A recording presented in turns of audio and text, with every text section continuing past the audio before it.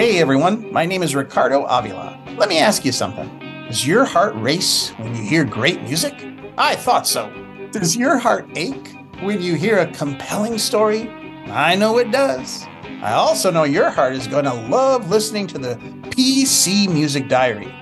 Your favorite Popping Collars hosts, maybe a surprise guest star or two, reveal the songs that have had the biggest impact on their lives through heartwarming, heartbreaking, and heartfelt stories.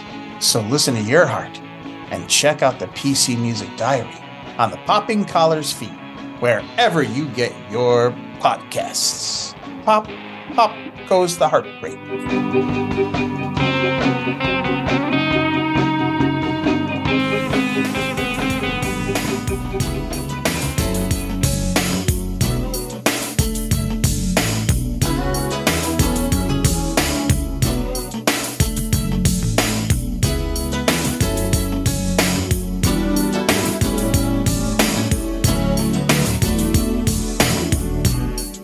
Hi, I'm Greg. And I'm Betsy. And this is Going on 30, a Popping Collar side project where we put on our flannel and jeans. They got holes in them. Holes in them, though. Holes in them, no. That's right. Strategically placed holes in our jeans. We put on our best. Your grandpa's. Did they come that way? We put on our best flannel to talk about movies that were nominated or should have been nominated for Best Picture 30 years ago. This month, we're looking at Cameron Crowe's Singles. Love is a game. You distinguish yourself by not calling her. 4 days you waste to call me. Easy to start. It's a very nice hat you're wearing, and I don't mean that in an Eddie Haskell kind of way. Hard to finish. Linda. Bye, Steve. I left my blue t-shirt at home. If you can't find love, you settle for sex. I'm on the bed right now. I'm wearing something really outrageous. I think you got the wrong number, lady, but I'll be right over. In the absence of sex, you go for companionship. You want to get some dinner? Busy. How about some lunch? Have a lunch. Coffee? Water? How about some water? Soon you're just happy to have a friend. You know, in a parallel universe, we're probably a scorching couple. But in this one, neighbors. Of course, you can't sleep with friends. Singles. You know, I see other people still. You don't fool me. Bridget Fonda. We made the connection, and when you make the connection, it's like chemistry takes care of itself. I mean, it makes its own decisions, you know? Campbell Scott. I was just nowhere near your neighborhood. Kira Sedgwick. Did I overreact? Do you know who this is? Sheila Kelly. Could you seat me next to a single guy? I've got a special feeling about you. Jim True.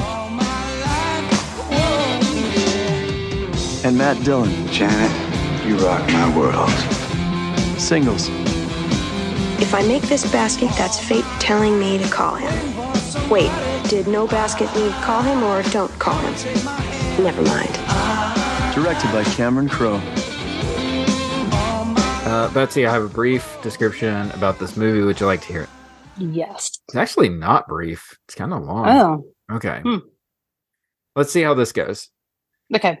Romantic comedy about 6 of Seattle's young people, most of whom live in the same apartment building, and whose lives revolve around the city's ever-expanding music scene. The interrelated stories about each character's progress through the singles scene are intriguing and often very funny. And the soundtrack is a grunge fanatic's dream, with the likes of Soundgarden, Pearl Jam, and Mudhoney. Intriguing and often very funny. That is a really not great. This is like book report. This is like an 8th grade book report. They leaned on the word scene, too. Ever-expanding music scene through the singles scene. They need a thesaurus for this. Listen, IMDb's is short and better and short and sweet. A group of 20-something friends search for love and success in grungier Seattle. And scene. And scene. Very good. Very good. Well, they missed out. They missed out on intriguing and very funny. That's Betsy, what is your history with singles? Feel like I want to say I saw it in the theater, but I also might want to say I rented it. Yeah. But it was like I saw my future. This Oh, wow. was what Uh-huh. I imagined adulthood was going to be for me. A bunch of garage door openers Well, maybe, and but like fancy apartments. urban living, like living in apartments. Like that was what I imagined I wanted. Mm-hmm. Going out and seeing bands and live music and urban living. Mm-hmm. And probably a few months after this, I'm not going to say those movies set the trajectory for my life, Mm-hmm. but I discerned that I was going to go to school in Chicago and I was going to go to journalism school and I wanted to change the world. So there's a little bit of, Linda in there. There's a little bit of Steve in the super train, there's that sort of thing. And I lived in apartment buildings in Evanston that felt like this a little bit, with knowing your neighbors and your back stoop and you're having parties. And, there's that element of this that feels like that. That feels really familiar. But this was what I wanted adulthood to be like. You wanted it to be Campbell Scott and Bridget Fonda and Matt Dillon and you hanging out. Mm-hmm. Mm-hmm. Mm-hmm. Oh, when I got to college and there were coffee shops, Greg. Oh my God. Because I don't know, listeners, whether there was a time when there was not Starbucks everywhere. Was Paul Giamatti making out? Wasn't it Paul Giamatti? It was Paul Giamatti. Yeah. With a girl who is just labeled as Kissing Woman on IMDb. And the picture of her is mostly of Paul Giamatti kissing her. That's her photo on IMDb. Yes. Wow. But there were not like coffee shops in Birmingham, Alabama. Like that was not a I don't thing. remember coffee shops being a thing. They were not. Yeah. I don't remember them being a thing until park like 7 and do stuff like that. Yeah, that scene when they roll into the coffee shop and everybody's like doing their thing and people are doing shifts and maybe also that's like a university town thing in 1992 or 91, but that was definitely not happening in my suburb. Right. But, if you're near UW, maybe it was.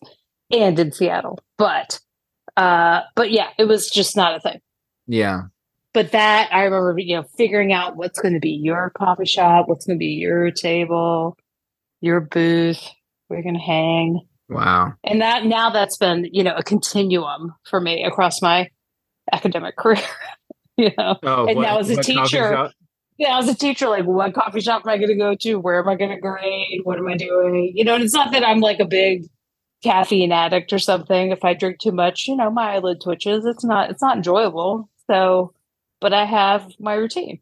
No, I came to this movie late. It's funny. Like, it seems like we're always saying the same thing. Like, you're like, I think I saw this in the theater. I'm like, I saw this in college. Yes. That's the stage of life we were in at the time. Yeah, I guess so. I don't know. So let's see. Of Cameron Crowe's movies, I would have seen Say Anything by this point, but I would have missed this one. Like, I don't know. Is it because it's about love? Well, that didn't feel like it was you? I don't know. I went through a John Cusack phase, so it was probably, like this movie just wasn't on my radar. I do remember somebody saying that it was like, in the mid 90s, people were comparing it to Friends. And I was like, oh, it's like Friends, the movie. And so I was like, oh, okay, I'll check it out. And it's not really like Friends. No, I would say it is not. Well, and Say Anything is like high school love. And this is like adult love. Yeah, and John Cusack's just such a weirdo and Say Anything. Yeah. And everybody's pretty straightforward in this movie. I mean, even Matt Dillon's not odd. Like, it's so funny because you were talking about like, this is a kind of a sign of adulthood, and I would say, or young adulthood. I would say most of these characters like look like people that I would have known in my young adulthood. Like, there was certainly like a Matt Dillon type, not necessarily like a burgeoning rock star, but somebody who was just goofing off and like didn't seem to have any agenda for life, you know? Yeah. Definitely knew a lot of those people. Didn't know many Bridget Fondas. Like there weren't like a lot of like crazy hot girls like waiting around for like losers or something the way that she does. Saving up for architecture school. Yeah, I don't know. It's like she seems like a fantasy person in this movie. But certainly like, you know, not really knowing the people that you're. I mean, it's so funny because you think about young adulthood, and I often think like, oh man, like in the moment that I was living it, it seemed like it took forever to get through, but it was really like 3 years out of your life. You know, it's just like it went by in a blur. And so it's hard to remember a lot of those people, but they tend to fall into like archetypes.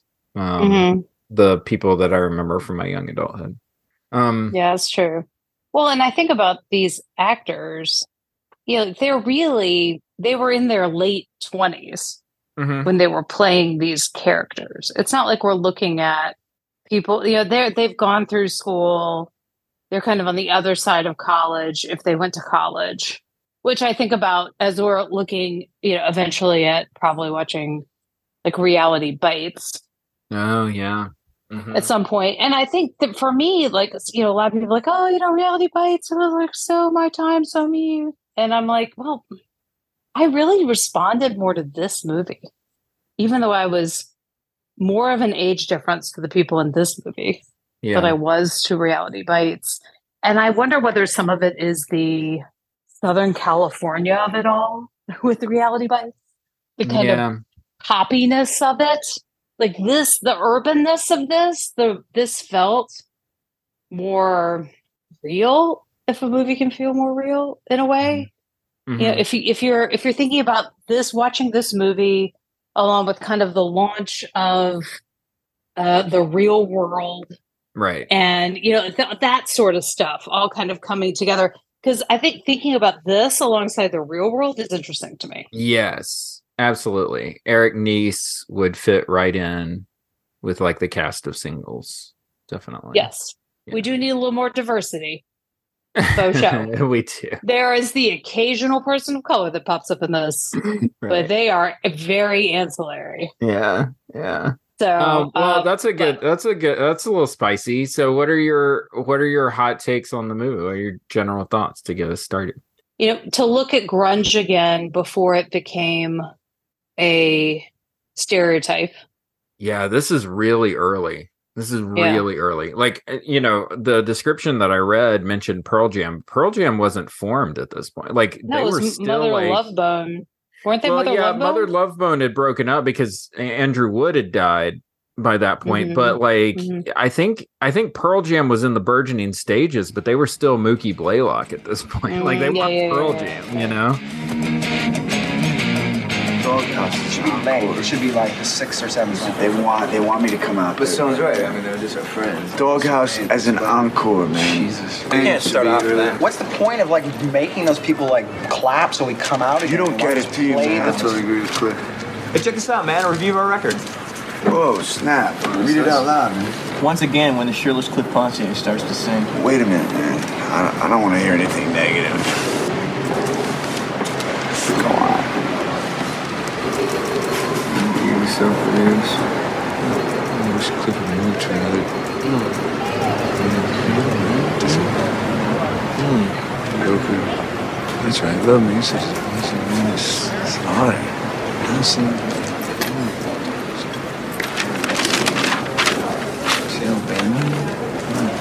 Other than that, he was ably backed by Stone and Jeff and drummer Eddie Vedder. I mean, that's good. That's a good review. A compliment for us is a compliment for you. No, man. This negative energy just makes me stronger. We will not retreat. This band is unstoppable. This weekend, we rock Portland. Yeah, it's pretty wild to see. And then like Alice in Chains, which is like Soundgarden. they're an LA band, but they're kind of hanging out, in this movie. And Nirvana famously turned this movie down. Yeah, it's interesting to see like all these sort of burgeoning Seattle acts and like what eventually they're going to do, which is like, just blow the doors down. Like I think Nevermind comes out like right after this movie, I think. Yeah, I think that part's, I mean, that scene sitting at the table where they're reading the review of the album and it's Eddie Vedder and, I don't want to hear anything negative, says Matt Damon. It's just so classic. Like it's just, I think they capture, and I think thinking about the age of the actors, then again, it's like I have these guys given it the fair shot, or are you done? Is Cliff really done what he needs to do here? And to also, I mean, I think the movie is actually well written and well acted. I think these are pretty. The characters are fairly well rounded in terms of. I think I recognize myself in them again, watching it again, which I enjoyed that happening again for me. Bridget finding, was making the basket that I was supposed to call him, or was I not supposed to call him? Like, I can remember that mindset in my 20s. I can remember the kind of the games that you would play, and to go back to a time when, if you just miss seeing somebody on a night out, you miss seeing them. Yeah. I watched this movie with my 16-year-old, and to have, the answer machine tape go down. Right. And that's it. Yeah. That those sorts of elements as storytelling elements that were actually real parts of life. Yeah. That if you just didn't see somebody at a show, you didn't see them at a show. And the night could take a completely different turn. Yeah. That I think about so many movies from this time that would not make any bit of sense if you threw a cell phone in there. That's so funny because that makes me think of two things. One is that usually when people talk about the answering machine gag, they talk about swingers. And so it's so funny to watch this movie and see that it kind of got to the answering machine thing before like Jon Favreau did, right? Yes. But then or even just the like, when do you call somebody back, conversation, which is like a big part of swingers too. But then the other part of that is that you remind me that like there, I can't remember who pointed it out to me, but somebody pointed out to me that like a lot of sort of the big name directors in Hollywood right now, so like Scorsese, Tarantino, Spielberg, people like that, they're all like making period movies now, or at least they're not making movies that are set in the present day.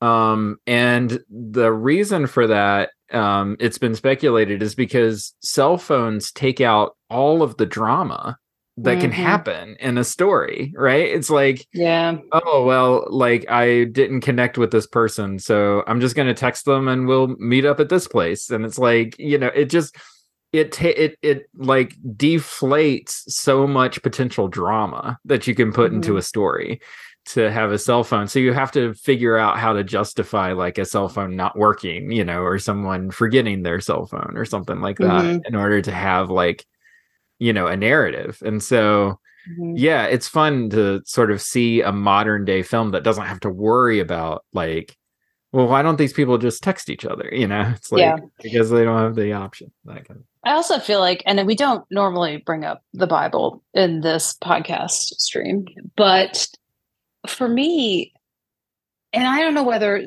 some of these movies when we rewatch them, because they have been so elemental and they hit you and I at an age that is particular. And we're not saying that these movies should be in the Criterion collection, right? Like, but the way we talk about the Bible as a reflection of the universals of human behavior, there's something about this film that, even though it has these antiquated elements to it, the way it talks about human relationships it hits the universals of our insecurities, of, when she ends up back with James LaGrosse and his ponytail, like, oh my God, this is like being with someone, but being alone at the same time. I was like, yes, there are those relationships where it's like, this is safe, this is comfortable. Yeah. I'm not really risking anything. Like they do such a nice job with the archetypes that they're playing with inside the film, that they're able to pretty easily move between things. They have their smaller B level characters and their larger characters. But I think that they do just a really nice job hitting all of those different folks. And I appreciate that a lot. I mean, you talk about like Fonda being a fantasy. There is something about that character that was really, I don't know, really appealing to me. And and it's, and I can rag a little bit on Bridget Fonda's acting abilities here or there.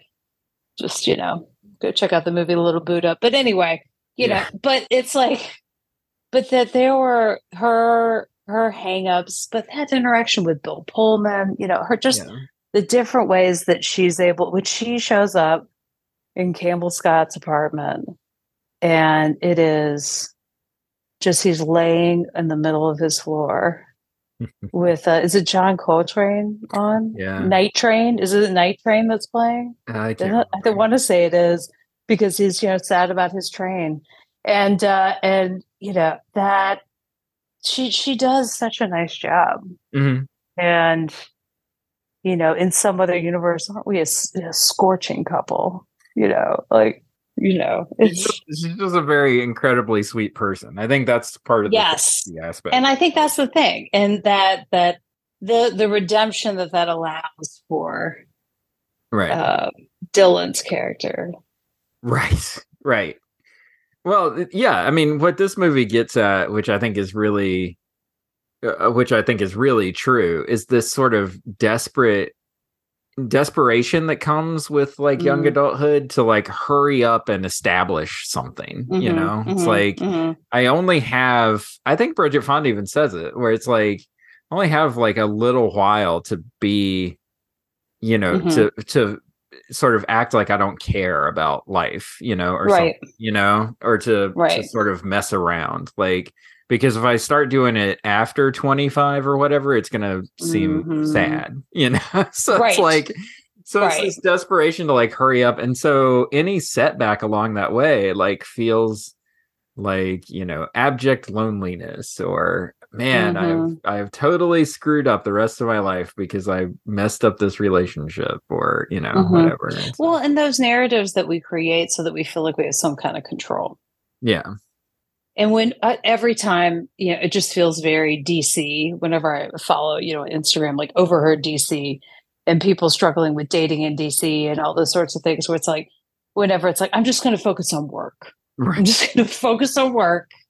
Hey, this is where I'm going to devote myself right now. And then, I'm just not going to get distracted by life or relationships or whatever. I'm just going to focus. Okay. I have a few hot takes about this movie. Yeah, go. Okay, number one, there is so much denim in this movie. so much denim. It's like the jeans are just wild to me. And baggy. We have seen some really crazy fits this year in Going on 30, from the Harlem scenes, in Malcolm X, to like to the box suits of the player, to the sort of suave, suits of Reservoir Dogs, and now like this grungy jean thing. It's wild. All over. It is just such a fashion palooza. It is. You're right.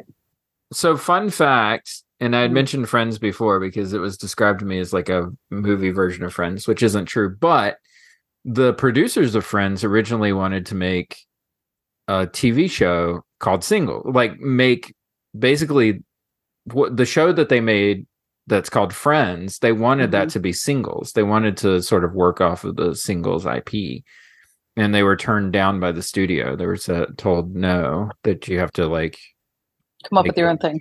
Yeah. But it's funny to think that like Friends could have been like Singles, the TV show, because that was kind of the original idea for it. Yeah, it's weird to think about, right? It's weird to think about these characters in the Friends world, you know? Like, who would Bridget Fonda be? Rachel? I guess. I don't know. It's just strange. I don't like it. I don't like it. Matt Dillon would be Joey. Joey. I'm making a face. I don't like it. No. All right. Actually, Kira Sedgwick would be Rachel. Yeah. Yeah. No. That would be right. Yes. Probably. And then lastly, big hot take. Okay. We gotta talk about the apartments in this movie. Yes. Here's the problem with movies. The problem with movies establishing your idea of what adulthood is going to be. How much do you think those apartments cost to rent? See, now I don't know if Seattle was like hot or not hot, or what neighborhood they were in at this time. I mean, they were pretty close to downtown. So that establishing shot, so the closing shot puts them like almost in downtown. Like they're like right there, kind of in the heart of everything. So what's 1992 real estate look like in? See, that's what I'm saying. But these apartments are huge. They're huge, and they're singles. They're single apartments. Like they've got to be. Well, no, Debbie was with Pam. Debbie had a roommate. Yeah, she and Pam yeah. Making popcorn. She had a roommate. Yeah, because what's his face? The guy with the beard. Peter Horton was in there making popcorn with Pam and Kermit. That's right. Separate lives, Pam. We agreed. Separate lives. Oh man, video dating. Wow. Yeah, there's a lot of stuff in this movie. Yeah, I paused at that point and said, before there was online dating. That's right. Could you imagine having to submit a videotape for yourself? Which is incredible. All right, you guys. These are the men who want me. But I'm more than just a good body. Feelings, man. I have a lot of tender feelings, which are just waiting for the right woman. It's hard to get it across when you look like this, obviously. My name is Spiro. I'm an artist. As you can see, my painting is displayed behind me. I'm the kind of person that's really meticulous in appearance and also very precise. In fact, if two people really believe in each other, that love can go all the way around the world and through each other's soul. But love is a very delicate thing. In fact, if you're both not very, very careful and nurturing, that love can... I'm looking for a woman who is unpredictable, someone who is complex, someone who is willing to experiment. I like the way the world looks from a bicycle. And I guess I'm just looking for someone who feels the same way I do about a bicycle. Am I coming off too intense? Because I can be intensely laid back, too. I am very, very, very lonely.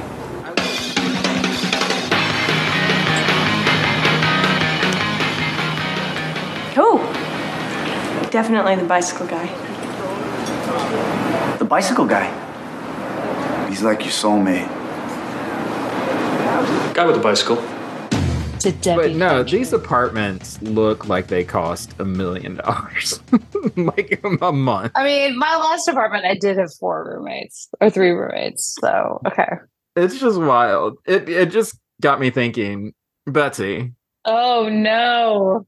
What do you think the top 5 movie apartments are in the history of movies? I wrote a list of what I think. Okay, I'm excited to see what your real estate choices are. All right, yeah. Okay, all right, honorable mention? Honorable mention is Monica Geller's apartment in Friends. An impossible apartment. Oh, is this movies and TV shows? No. But the honorable mention is just because it's not a movie. Okay. No, the rest of them are from movies, but that is an impossible apartment to have in New York City. Okay. All right. Number 5. Number 5. This one's a little dark, but I really love Patrick Bateman's apartment in American Psycho. That is a little dark. That's a little dark. It's very clean. And a you have lot of pull-ups. 24-hour Huey Lewis on the soundtrack. You do. All right, number 4. Number 4, we're gonna go animated. We're gonna go across the pond. It's Roger Radcliffe's apartment in 101 Dalmatians. That cute little London apartment that they have. Yeah, with like the windows, like on the roof line. Okay. Okay, Big that's old cute. piano that you get to, pop out some show tunes on in the living room. Yeah. Okay, that's cute. All right, number 3. Number 3 is Holly Golightly's apartment in Breakfast at Tiffany's. Okay. Get to hang out on the fire escape. George Papard gets to hear you singing. Okay. Then just maybe a little less racist portrayal of a neighbor. Oh, well, okay. So Mickey Rooney. We'll just cut that part out. We'll just cut that part out. Okay, great. Got it. All right. Okay. Number 2. Number 2 is one that, we should be familiar with, but we didn't do this movie. Ricardo and Liz did it. It's Sam and Molly's apartment from Ghost. Oh, yeah. Which is like a 2-story apartment. Like, where with like a studio in it. It is pretty big. It's like a crazy apartment. It's so big. It's amazing. That's true. All right, number 1. Number 1, movie apartment. This is so obvious. Like, you can probably guess it. It's Josh Baskin's apartment in Big. Oh, yeah. That's pretty big.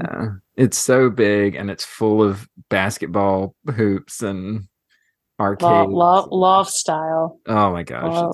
It's so much fun. Yeah. Pretty nice. Yeah. It's pretty nice. All right. We have arrived at the best scene segment. What is your best scene from Singles? Oh, it's so hard. You go first. I have one that's really easy, and I would love, love, love to play the soundbite of this on the show, but there's no way that I can. It's the Xavier McDaniel scene. Which Campbell one's that Scott. one? It's when Campbell Scott's having sex, when he and Kara Sedgwick are having sex, and he has to visualize Xavier McDaniel giving an interview. Yes. That's pretty good. That's pretty good. It is so funny. It's so every time good. that scene comes on and it goes that closing line. Yeah. I just laugh every time. I can't stop laughing. It's so hilarious.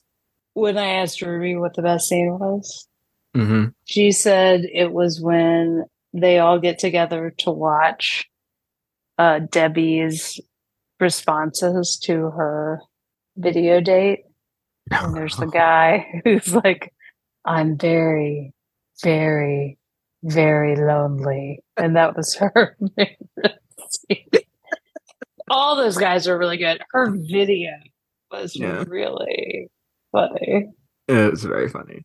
It was very funny. It's very funny. But but I mentioned like the scene at the table with the band. There's the scene where you walk into the coffee shop for the first time. Like there's just some scenes that give me the feels. Well, and just hanging out with, Eddie Vedder and Stone Gossard and Mike McCready too is pretty fun. It's like, oh, this is kind of what it would be like to hang out with Pearl Jam. Like this is as close as you're going to get as like a regular person hanging out with Pearl Jam. That's pretty fun, Yeah. And, there was one thing that I forgot to mention, which is one of the things that I kind of had to suspend disbelief on, although I know that this happened because I participated in this, is people going to clubs and listening to just like, I mean, listen, I like grunge music. I'm a big fan, but like, you're not really dancing to it. It's not really like, it's not really club music. You know what I'm saying? And, and so it's just hilarious watching these people go out to the club and just sit there listening to like, Rooster by like Alice in Chains or something. It's like, what are you even going to do to this song? Like you're not going to dance to it. You're just going to sway to it, I guess. Yeah, you just kind of are like, yeah. It's so funny. It's just like 90s music. I mean, granted, there were like some bangers in there that like, you could get a mosh pit going and just really like tear it up. But when they hit the slow stuff, it's just, I don't know. It's just a weird club vibe to look back on. But like those meet cutes, of like Campbell Scott and Kara Sedgwick at the club. Those are fun scenes. I like that. Yeah. I think your act is you have no act. Like it's perfect. It's perfect. Yeah. So no, I love those. Yeah. And that ending scene where Cliff is like narrating how Debbie finally meets her match and that he's having to deliver all these flowers and I gotta go in there tomorrow and spell her name in rose petals, like it's just great. It's just great. Yeah. Who is your best performance in the movie? I mean, I've given some love to Bridget already. I feel like I'm going to give some love to Sheila Kelly. Oh, okay. Who plays Debbie Hunt. Like, she is this character in a way that is awesome. Like, this is, call me. Like, and she's so kind of this go-getter who you wouldn't stereotypically put in Seattle in this kind of way, which I think is interesting. Yeah. She's a pusher. Like, she goes, right? She's this person who achieves and she wants, she expects the best. Mm-hmm. And she's tried everything she knows, and now she's kind of pushing into a new area. And her friends, even though she feels like she's a lot, her friends really love her and they support her and they want something good for her. And there's something about her character that I really, when she is going around on that bike, why'd you choose this fisherman's whatever? And she's like, oh no, I just like how the world looks from a bike, and she's just going. It's hilarious. Yeah, she's also one of the peripheral there's like the four main ones, right? Matt Dillon, Bridget Fonda, and Campbell Scott and Kara Sedgwick. But then like Jim True and they're the ones that are kind of like on the outside, but they're such like fun characters that they add like this really sort of quirky thing to the mix. Yeah. Yeah, and looking at her IMDb bio, evidently she had to learn how to do pole dancing for a role. Oh, wow. And she really got into because there's a whole, move of physical fitness around the physical strength to do that. Mm-hmm. And she did a whole Netflix thing in 2021. Oh, cool. On that. So anyway, yeah. Wow. Go Sheila. Yeah. I'm gonna go with Bridget Fonda on this one. Yeah. I just think, of like Bridget Fonda's just kind of this is really her moment. This sort of early to mid 90s is like the Bridget Fonda-sance. And Fonda-sance. I don't know. She's great. I mean, she really is like she's like the caring spirit of this movie, like I think Kara Sedgwick, is clearly a character that we identify with. I mean, she's the first story that we follow and all of that stuff, but I don't know. Bridget Fonda just kind of ties the whole room together, and you can tell that like when they need somebody to come in for like, the big, like Scott on the floor scene, that's the actor that they get, or Steve on the floor scene. That's the actor that they get for that. Yeah. Well, and she hasn't acted since 2002. I mean, this really was, if you look at like Simple Plan was 98, Jackie Brown 97, Army of Darkness, Single White Female. I mean, this was a big Doc Hollywood. Yeah, it's the single white female, like 1-2 I think was like the big deal. Yeah. Because we can all forget about Godfather Part 3. A lot of good stuff that she did. Singles and Single White Female. Boom. Yeah. That's like a Pretty Woman Sleeping with the Enemy kind of year, Yeah. That's a big year. I got some stats about the movie. Stats. Singles opened on September 18th, 1992. September 18th? I mean, not a summer movie. Back to school, kids. Yeah. Welcome back Back to you, Dub, everybody. We're on the trimester system. I don't even know. Yeah. They're back. Hey. Oh no. September 18th. They just needed a spot to release this movie, I guess. This day in 90210. Boo boo boo boo. Bo bo bo bo. We have arrived at season 3, episode 8, entitled The Backstory. In this episode, Brenda's friends feel she has betrayed them when she is interviewed about Beverly Hills teen lifestyles for a tabloid television show. Dun, dun, dun. Brenda. I need more information than that. Keep your mouth shut, Brenda. That's not enough. What does she say? I think I remember this episode where she talks about, like, you know, oh, my friend Donna likes to go shopping all the time. You know, like she says she stuff boils that, like, everybody down to like a stereotype. yeah, she whittles them down to a stereotype. And Kelly's mom does drugs. Right, exactly. Right. Yeah. Perfect. Steve's mom is off God knows where. Yeah. And he drives a fancy car. Right. And Donna Martin's failing all of her grades, and she's never going to. David Silver's wearing a giant shirt that could make him a flying squirrel if he fell out of a tree. We all say that David's talented when we really know that he is not talented. All right. We should make up our own. We should make up our own summary sometimes to see if people can spot the fake. Yeah, spot the fake. We're going to give you 3 episode summaries. Which one is real? It's going to be like an NPR. Wait, don't tell me. That's right. Singles had a domestic gross of $18 million. So not. Oh dear. Not great. Yeah, but Blockbuster. I mean, come on. Yeah, not great. Making it the number 67 grossing movie of 1992. It is the number. Can we do that one? Yeah.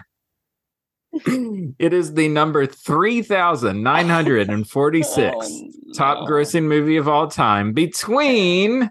So this is interesting. So it comes between Super Troopers. Oh.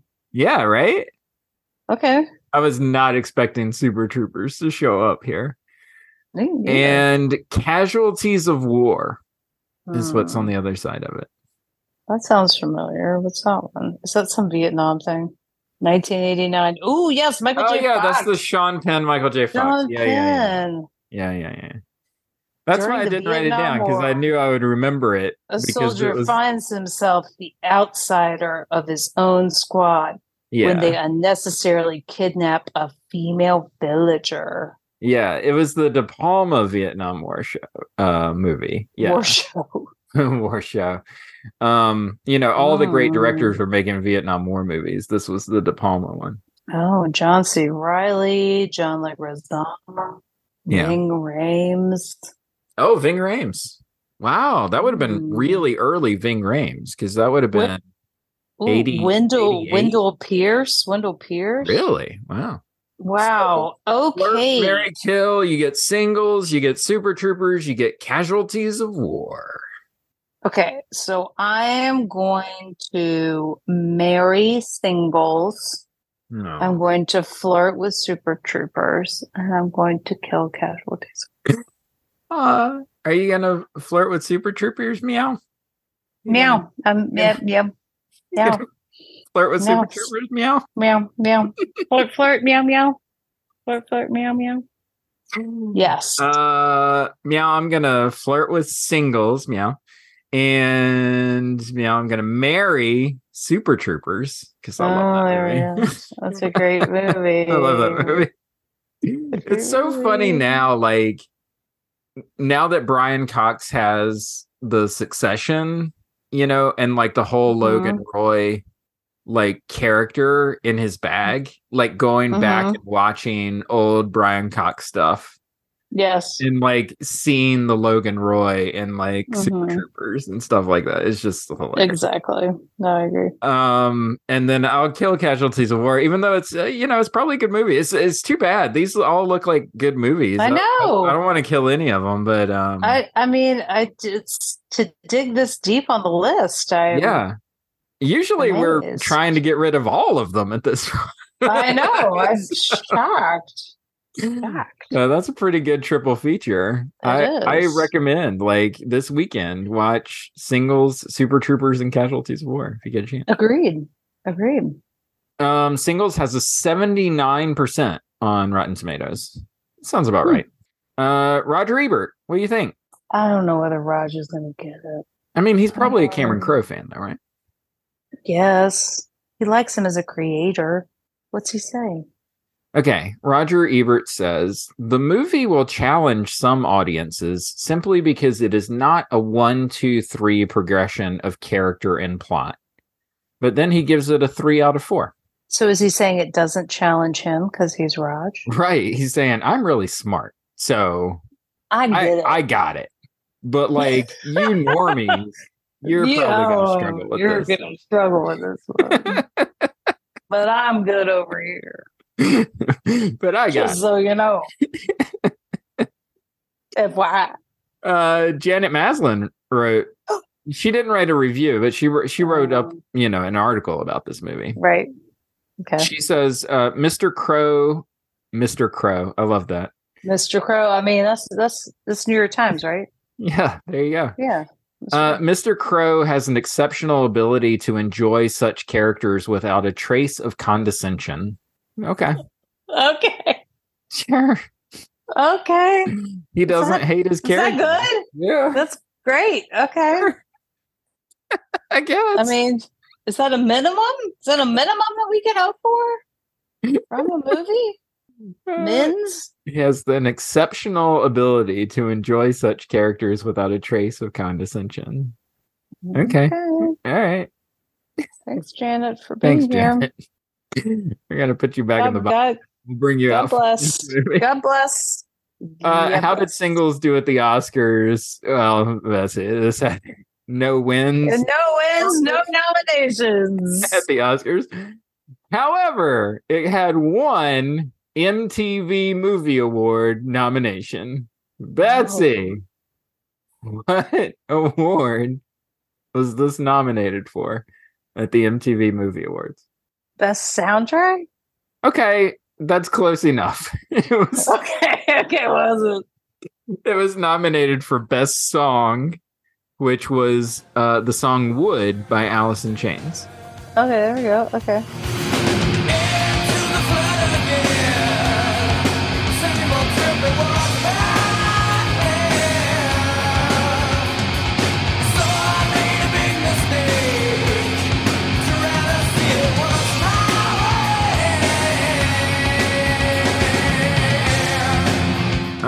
Fun fact about Wood, that was fun fact. Yeah, it was. You suddenly sound like a college radio DJ. All of a sudden, are you UW radio? There we go. What you got? Wood was written for Andrew Wood, who is the lead singer of Mother Love Bone, and had passed away like right before this movie came out. And so Alice in Chains wrote that as a tribute song. Song Wood was dedicated to their friend. So, Andrew Wood has so much influence on everything that we know of as grunge culture. It's so weird to think about. Like, could you imagine like you're just living your life, you're a normal kid, you're fronting a rock band, you die of an overdose, but it turns out that like your legacy like leads to like a revolution in music, because like everybody says that you were the best. Like Kurt Cobain says you're the best, Eddie Vedder says you're the best, Lane Staley says you're the best. Like everybody says that you're the best, but you're not alive to know like changed. It's wild to think about. That's wild. That is wild. I'm 23. Remember how old 23 seemed when you were little? I mean, I thought people were going to be traveling in airlocks and I would have 5 kids. Here I am. 23. Things are, they're basically the same. I think, time's running out to do something bizarre. Somewhere around 25, bizarre becomes immature. What's the lasting legacy of this movie? I wrote the young adult movie. Yeah, we haven't really. I mean, we talked about coming of age movies, which is really Right. like high school and stuff like that. But the young adult movie, I wrote down a few of these. I wrote down Slacker. Slacker is a young adult movie. Richard Linklater, right? Clerks, I would say, is a young adult movie. I don't know. Boys in the Hood was a little bit like this when we talked about it last year, I would say. Like, you know, young people trying to figure out like what they're doing in life.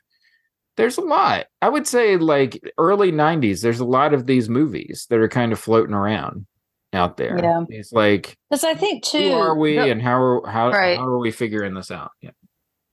Because it's like, is this a Gen X movie? Yeah, I would say this is a big Or is this a Generation Jones movie a little bit too, right? The time this comes out, so Generation Jones is the bridge generation between the boomers and Generation X. So it's like your Obama, your Michelle and Barack Obama age people, right? Like organizing in Chicago as young people, right? Which I don't know whether they were doing that in the 80s versus the 90s. I mean, they would have been like on the older side of Generation X, yeah. Yes. But I relate to them more. And I don't know whether it's also 90s clothes just make people look older. I don't know what that is. Because we just, it's just how we were clothes. So, but I think it's still a coming of age movie, but I think it's also the extension of that age. If we're talking about looking at the extension of adulthood, and we're talking about the science is expanding at this point to say that, men's brains are not fully developed until they're 28 and 29 years old. All of that research is coming down the pike. And you've got these people who are still trying to figure it out. And we're not getting married at 22 years old anymore. Right. Like this movie is kind of showing that extension of that time. And I don't know whether there are other movies that have done that in that sort of way. So now coming of age isn't just your high school prep school anymore. It's now extending 10 years beyond that. Right. Into your 20s. And it's okay that you don't have that shit figured out. But the rest of your parents, though, think you should. And we're not at the point where the rest of the world is caught up to that narrative. I feel like there are, I think that you nailed something about this, which is like, there's something about like threshold moments in time where like a generation is clearly starting to define itself and they have a defining movie that comes out that explains who they are. I think for boomers, like that's like The Graduate is very much that, right? It's like, okay, so this is what it's like to be spit out of college. And now, like, how am I going to figure out like what my life is? I think, movies like Singles, like in the early 90s, sort of seem to fall into this mode. And then, like, when it comes to like millennials and Gen Z, I don't know. Like, I mean, it's possible that like you could say something like, the anxiety that comes with like something like The Social Network or something, is like a definer for a generation. Yeah, because it's also looking at this movie.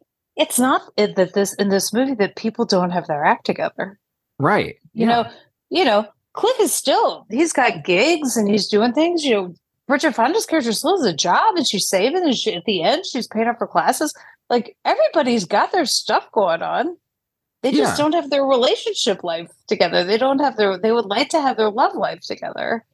So it's not like they're all sitting around slacking. Right. No, but I mean, you've got to figure it out. Like another movie that comes to mind, and maybe it's like a millennial definer, is like 500 Days of Summer, right? Where it's like, well, Jesus, I've got to figure this out. Like, if I'm not going to be with this person, then who am I? You know, like that kind of thing. Yeah. I have 2 questions about this kind of movie that we're trying to like define. One is, do you think these movies have a shelf life?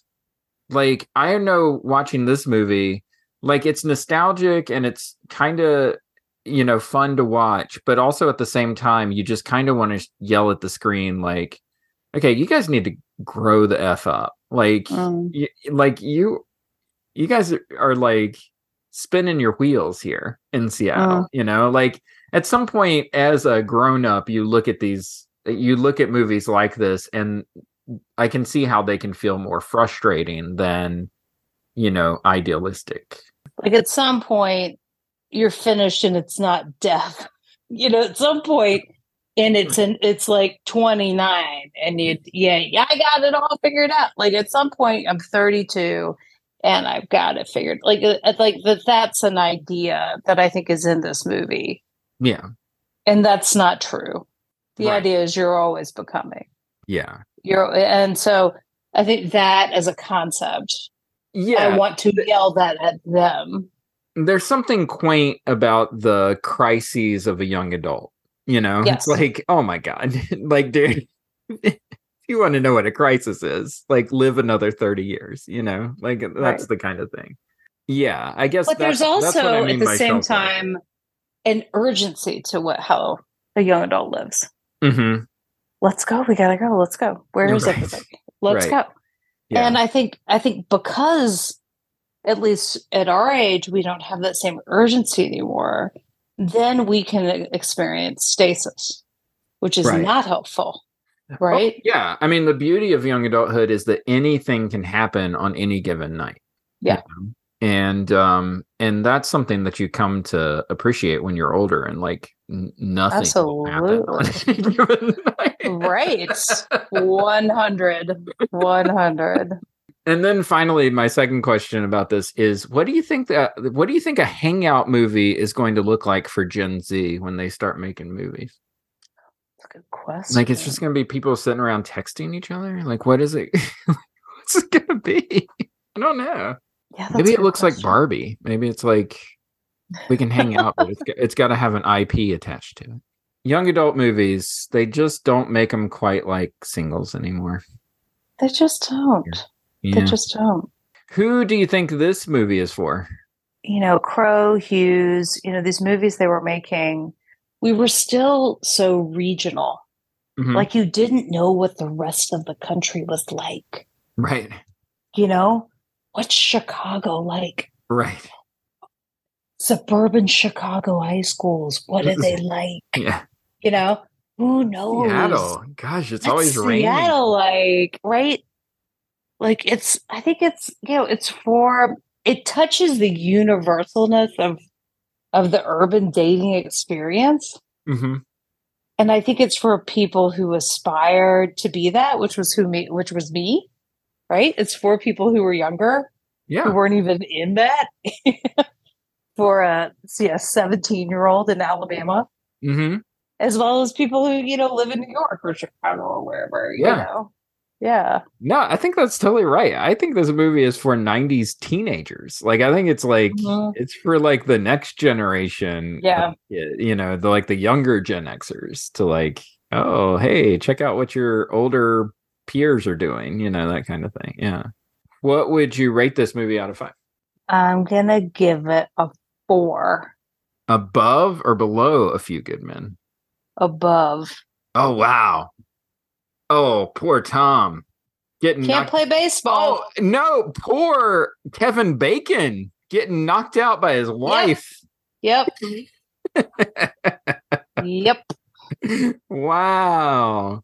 Too bad. So, in the battle of Kira Sedgwick versus Kevin Bacon, this round goes to Kira. Wow. What about you? I give it a 3.5. I said in my write-up, Cameron Crowe is capable of much better than this movie. I think he'll eventually show that. Like, I think Almost Famous and Jerry Maguire are better than this movie. But this movie has... your Tom Cruise bias is showing. Your adult movie collection is showing.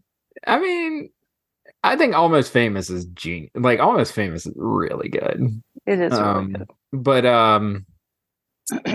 so I think Cameron Crowe is capable of making a better movie. But this movie is really good, and it has like a ton of heart. And what I appreciate about it is that it's devoid of irony. Like, it's not like people have a ton of heart, but they're cynical as hell. Like, yeah, like everybody is like, what you see is what you get with this movie, which I think is really good. Yeah, like when he installs the speaker in her car, and people just stop, and then the windows start to blow. And she doesn't give him any sort of look or anything. It's just like, well, that happened. He's like, I'll replace the windows. There you go. I installed your new stereo. Oh, great.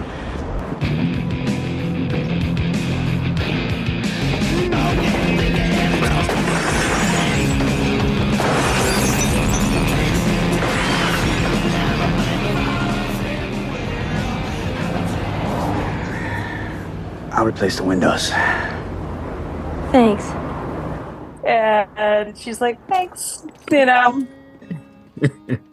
Just thanks. Oh, it's so funny. What a great movie. I'm glad you nominated this. Why did you nominate? It was a movie I wanted to watch again. Mm-hmm. And it opened up my world. Yeah. When I watched it.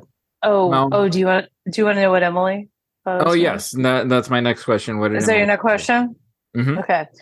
So she says, Bridget Fonda seems so cool to me. And it was like the cutting edge of cool. She said, amazing soundtrack, which is true. Yeah. Doesn't it involve a garage door or a beeper or something? Yes. I can't believe people give away garage door openers. Dude, the garage door thing was blowing my mind. Like, you're giving people access to your home. Like, I mean, yeah, like, I mean, don't you have a door from your garage to your house? Like, do you have how many garage doors? I mean, 2? People tend to have 2. I mean, right? that is wild to me. Like, I mean, and but you only have one parking so, like, place. Park your car. There's only space for one car. One car, yeah. So, like, you park on the street, and then you'd use that. So you're not giving them your key, but you're giving them your garage door opener. So weird. That is so weird. What do you think Billy Crystal said about this movie in his Oscars monologue? Billy Crystal had no idea this movie existed, so he said nothing about this movie. He came out in a flannel and ripped jeans during part of the opening with a backwards baseball cap and a soul patch. Okay, that is it. Singles in the books. That's it. Next up. Next up.